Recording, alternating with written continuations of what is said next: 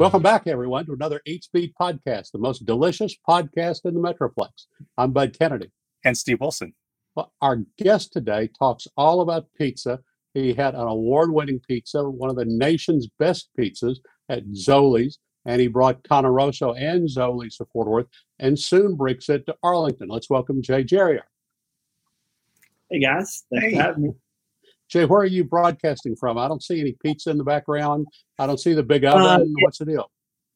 I'm broadcasting from the dance studio of my daughter because we actually have good Wi-Fi out here, and can be away from all of our dogs so they won't lose their minds. And I should say, I say I'm seeing him because we're doing this both on video and audio. It's still the Eat Speed podcast. Jay, you were one of our first Eat Speed podcasts. I remember you entertained us in Zoli's. I think it was our first Eat Speed on the Road podcast over in Oak Cliff. When would that have been?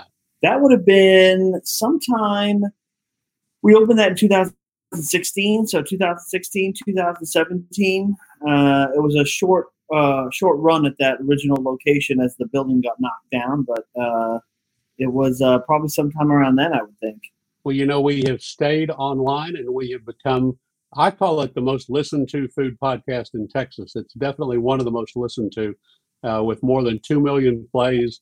And we hope many more this episode now that we're putting Cane Rosso on the air. Jay, I'm sure. Jay, you're straight down. Jay, talk about pizza and talk about pizza and what you meant to do when you brought pizza to this pizza to Dallas. And then how you kind of zigged and then zagged with Zoli. So talk about your great pizzeria empire. Well, that may be a little bit of overselling it, but I was. This is a story that I feel like I've told 1,000 times, but I suppose it is interesting for all the other corporate drones that are sitting in their beige cubicles wishing they had something else to do. But that was me. In my early 40s, I was just a generic sales guy for a big old company. And I just decided I couldn't do it anymore and decided I was going to open a pizzeria. We had been making pizza on the side with our little mobile oven. And so Cane Rosso was born in Valentine's Day 2011 I just couldn't take working in a cube anymore and decided to take a flyer and do something crazy. And it was based on the pizza that I had on my honeymoon in Italy way back in 1995. And it was, we weren't the first wood-fired pizzeria. I think Fireside Pies and Cavalli Pizza were around before us, but we were the first one in Dallas proper. And we're in the right place at the right time. And it really just kind of went nuts from there. And it just grew out of a passion for it. I mean, obviously, you don't get a body like this from eating salad, so I like to eat, and I really like pizza. And I spent a lot of time in New York, worked for G Capital, and I really was around a lot of great pizza. But when we went to Italy on our honeymoon, blown away by the pizza that I had out there, and it was and I wanted to kind of recreate it. It was a long, painful process to get it done, but I think we finally did a pretty good job of it. See, I tell people that, you said you don't get a body like that from eating pizza. I tell people they have to understand there's only 3 chances a day for me to do any research, and I have to maximize all opportunities for covering food and writing about food. Well, now what's going on in Arlington? Talk about downtown Arlington, and talk about in general what's going on in downtown Arlington too, and what attracted you to be an Urban Union. Well, the fun thing was with Urban Union, they have probably been reaching out for, I'd say, probably 3 years. But hey, you got to come over here. We really like you to check it out. We really like you to check it out. And it was really led by the guys at Legal Draft Brewing. They were the ones that said, "Oh, if you come out here, they'll make you a good deal. It's a really cool area." And I had always just kind of dismissed Arlington as well. It's Cowboy Stadium, and it's a million chain restaurants, and it's all tourists, and nobody ever wants to do that. But, for whatever reason, I said, I really like Greg at Legal Draft. So I said, all right, we're going to go out and check it out. And I went out there, and I was like, oh, man, wait a second. This is pretty cool out here. And it's just that little, and granted, you do drive through quite a few chain restaurants to get to this little strip on Front Street. But what they're doing down there with that Urban Union and downtown Arlington, very, very cool. It's a really unique little cluster of independent restaurants and shops, and some of our other restaurant friends are out there. Like, Tipsy Oak has been out there for a while. It's Right. really like biking distance. It's biking distance from UTA. Tons of apartments going up over there. And then, Brandon Hurtado from Hurtado Barbecue opened up, and he and I were Very cool joking. marketing guy. He is a great guy, and I cannot believe that they opened before us. We ran into a lot of delays with that. We finally found a space, and they were showing us a bunch of different spaces, but I really fell in love with one of the smaller buildings out there. It's an old radiator shop, Joe's Radiator Shop, and it just felt like a really cool space, and it had a big wraparound patio, and I thought this could be a really cool pizza place. And so over the past year, we've been working on transforming that in, and we're getting close. We ran into a lot of problems with not necessarily permitting or anything like that, but we were going back and forth on the plans and trying to make sure we're getting the right things in the right places, because it's a small space, so we had to be really efficient. But then we ran into all kinds of supply chain problems, here in the last mile related to ducting for air conditioning and super boring stuff like that. But, we're close. I'd say, another 30 days, we should be hopefully open. Middle of July, early August, it depends.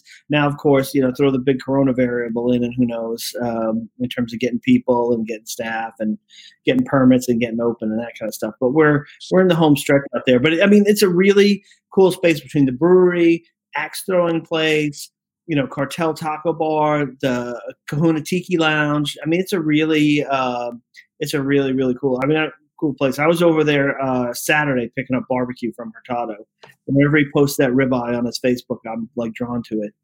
Are you doing any pizzas with his barbecue or with some of the surrounding food? Brandon and I have been talking about doing something together. My dream is to do a birria pizza. They have them out in LA. We use some of his barbacoa, and we made a good consomme to go with it. I think it would be pretty good. Now, I'm not sure if it would work really well with the Cane Rosso wood-fired pies because they're so thin, Right. or maybe it might be something we do with Zoli's, or Right. might be a Stromboli. More spongy. Yeah, might want to do a Stromboli or something like that. But he and I have been talking about doing something together for sure. So where'd the name come from? Cane Rosso, it means red dog in Italian. It's named after the first dog we had here in Texas. It's a red-haired dog. It was a Vizsla Hungarian Pointer. We just kind of fell in love with the breed, and we started rescuing way back in. We moved here in '97, so we started rescuing dogs. Then it started off with Vizslas, which are the Hungarian Pointers, but there's not too many of those that ended up in rescue. And then we ended up with German short hairs and English pointers and German wire hairs and wire hair pointing griffin. So now I've got, I see at my house now I have 3 Vizslas, 3 English pointers, a German wire hair, and a wire hair pointing griffin. So my wife is ready to kill me, but I kind of snuck one in just at my birthday here a couple of weeks ago. I picked her actually up way out in west of Fort Worth. She was running around the woods, and now she's a member of our family. So, it sounds like you're outnumbered. Yeah, they're all girls too. Between that and my daughters, 2 daughters, and my wife, I'm definitely outnumbered here at this house. I want to ask you about the way you broaden the menus. You broaden both Cane Rosso and Zoli to be more than pizza and more than pizzerias. And talk about some of the dishes. People talk about, is it a brisket lasagna and some of the other, you're more of a general Italian restaurant. I don't think people know that.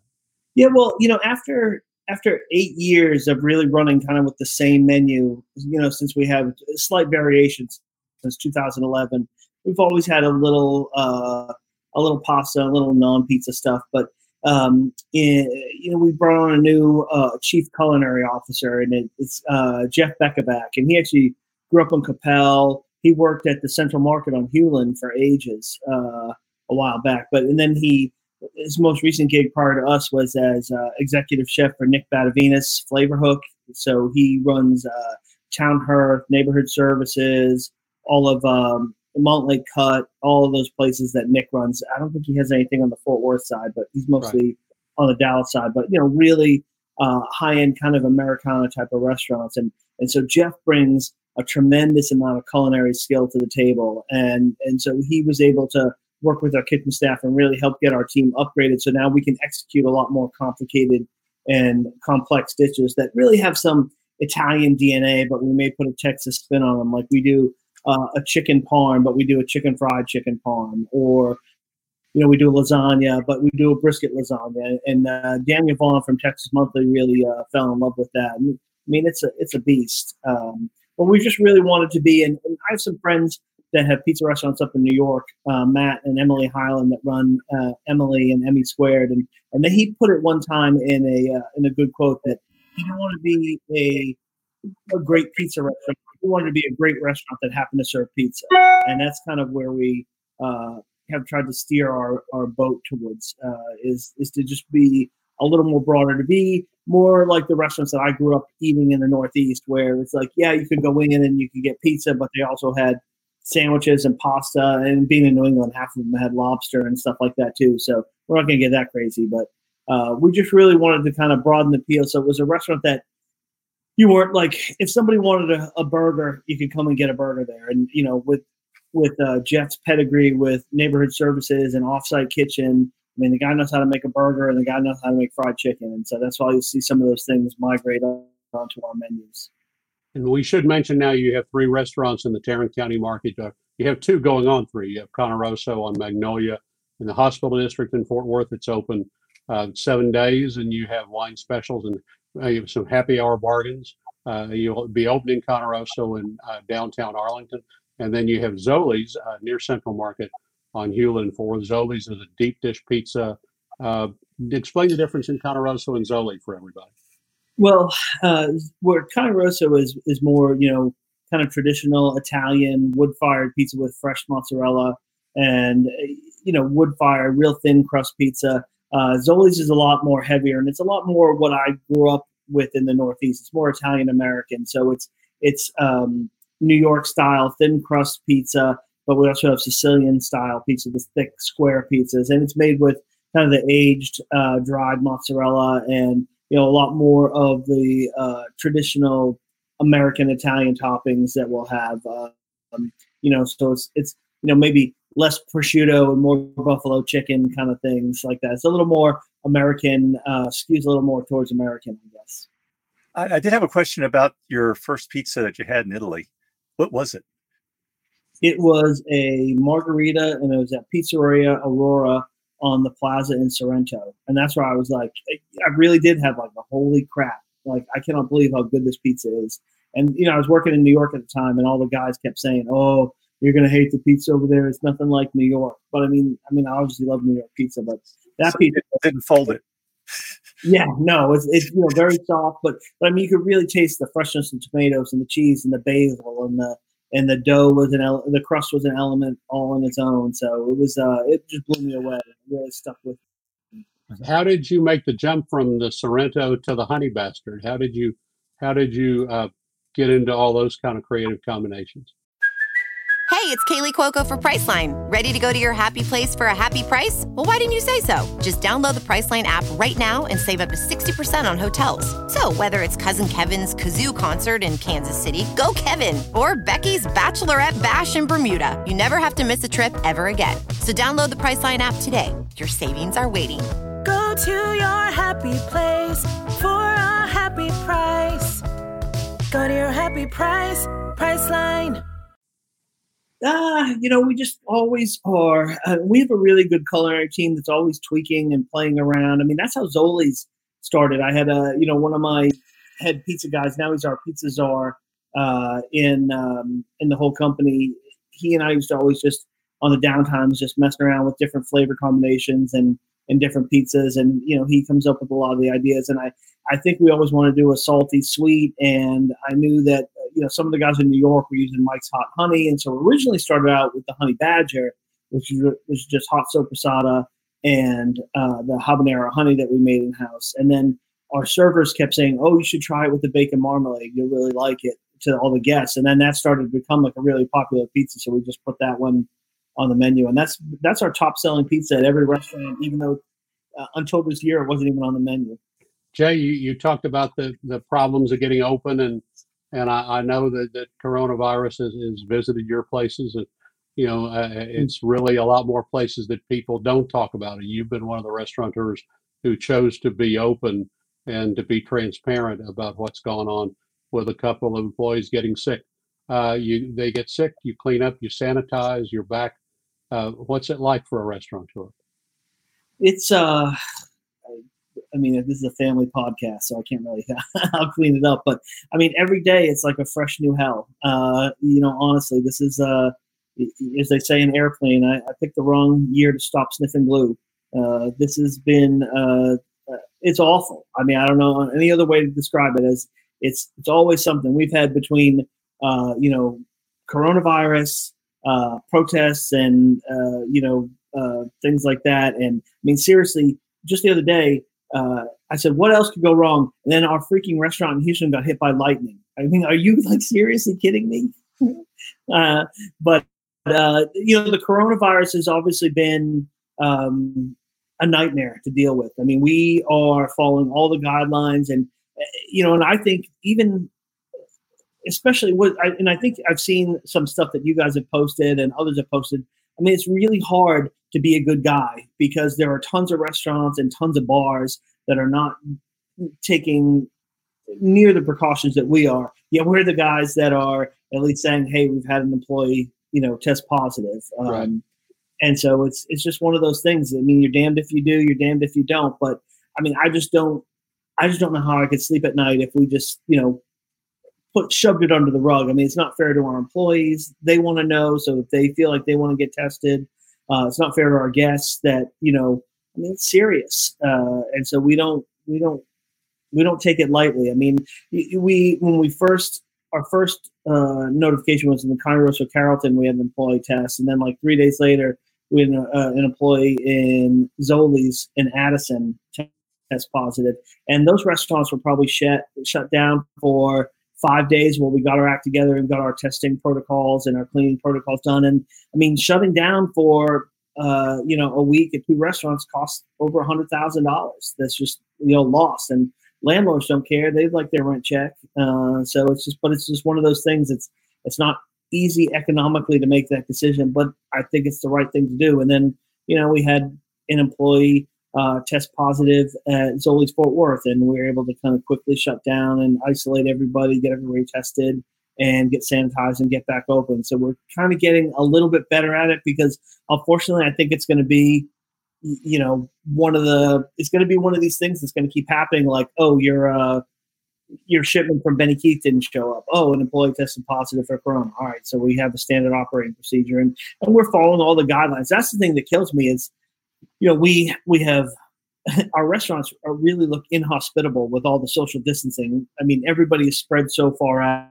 because whether you're at 25 or 50% or 75% occupancy, the real governor is the 6 foot social distancing. So if you maintain 6 foot social distancing, we can't get to 75% occupancy because we don't have enough square footage to space the tables out. So it is what it is. I think we probably hover around 42% occupancy. But we're following the guidelines. Everyone's masked. We have sanitation stations. Everyone does a pre-screen before they come to work. And, it's just sometimes they feel fine. Then the next day, all of a sudden they feel sick. Well, you could get to 75% with the 6 foot dividers, though. You can use 6 partitions, in between sections or in between tables. Go ahead. I don't know how we can afford to do that. Already spending a portion on everything else. How do you feel as a restaurateur? I mean, there are probably 10 cases for every one that a restaurant admits. There's probably 10 that other restaurants didn't admit. Everybody calls me all day long telling me about restaurants that haven't had any attention. And it just, how do you feel as a restaurateur being the guy who's out there telling people when there are some that nobody's talking about? That's probably the worst part is just like, I mean, I can't worry about everybody else. I do worry about everyone else because I wish everybody else would do the right thing and and mask up and sanitize so we could get this over with quicker and kind of get back to some sense of normalcy. But I can't control what other people do. Just like, I can't control what our employees do when they're not in the building. When they're in the building, I can check their temperature. I can make sure they're washing their hands every 20 minutes. I can make sure they're sanitizing. I can make sure they have masks and gloves on and they're following glove protocol and things like that. But I can't control what they do when they leave work or who they interact with. And, it's a young crowd and they go out and I don't know what their home situations are, whether they, where the people they live with, who they come in contact with. So there's a lot of variables that are outside our control. I've kind of given up and said, I can only worry about what I can do. And I think that, among me and my staff, we just feel that the right thing to do is to be open and honest and pray to God that people respect that and come back.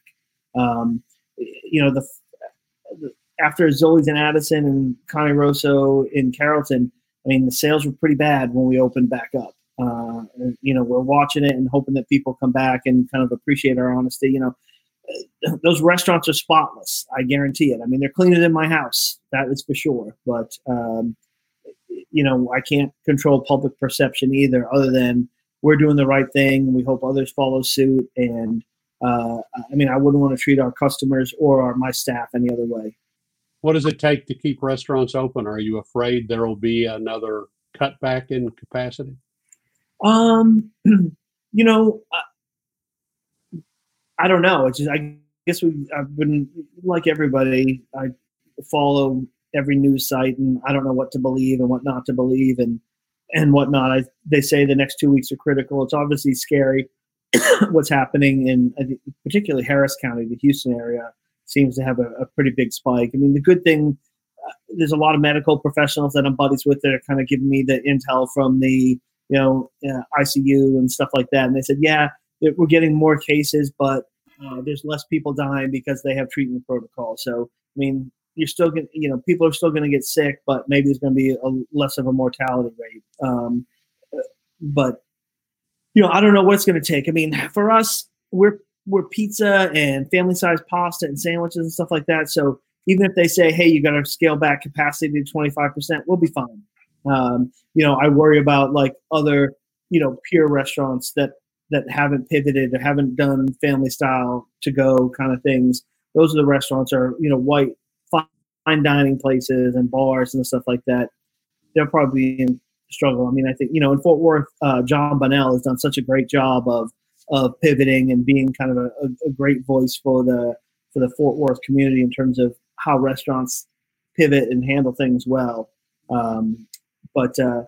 For us, reduced capacity. If they said, hey, only 25% indoor seating, that's fine. Most of our places have big patios.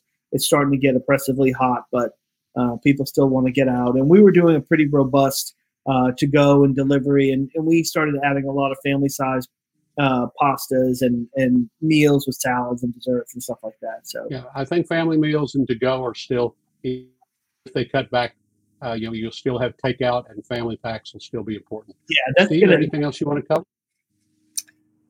No, I just how is the to-go business for y'all? Oh, it's great. I think that's going to be a thing that sticks with us. That's not going anywhere soon. Obviously you can spin off a whole other podcast about the third-party delivery companies, but the curbside to go has been great for us. And I think a lot of customers during this pandemic finally realized that the third-party delivery services are not necessarily great for independent restaurants. So let me hop in my car and I'll go pick it out, and they'll just put my food in my trunk, and I don't even have to look or talk to anyone. And so that's been great. So we've had a huge shift to off-premise, and it's been really good. Yeah, we had Bunnell on a couple of weeks ago, and he was saying that he didn't feel like the curbside's going to be going away, that he's going to have some version of it after everything gets better. Yeah, he's keeping his family packs and everything. Of course, there's a chance that it looks like we may roll back into a worse situation in the fall. So he's keeping all this to go and family pack plans, and they've done well. And if you have to, if things get bad and you have to close a dining room again, then you just go back to family packs to go and pizzas to go, and you make it go that way. So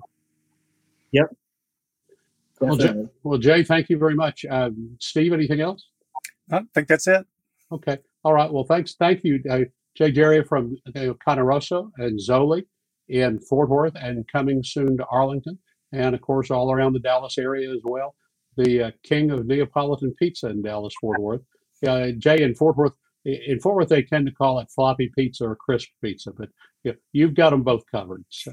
Yeah, we got them covered, and I will say that Fort Worth has been after like our third year in Fort Worth, all of a sudden everybody in Fort Worth decided they loved Canarosa, where like our sales went crazy, and I mean, it's just part of the neighborhood. Fort Worth has been really cool about forgetting we're from Dallas, so that's been really really good. And I always tell people the only reason we started in Dallas is that's where I got fired from my real job.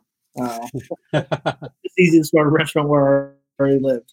Well, that's really a secret over here. I don't think most people really know that. I think they think you started on Magnolia. So just keep it that way, and you'll be okay. That's right. Magnolia's original. Well, thanks, Jay Geria. Until another time on the Eats Beat podcast, I'm Bud Kennedy. And Steve Wilson.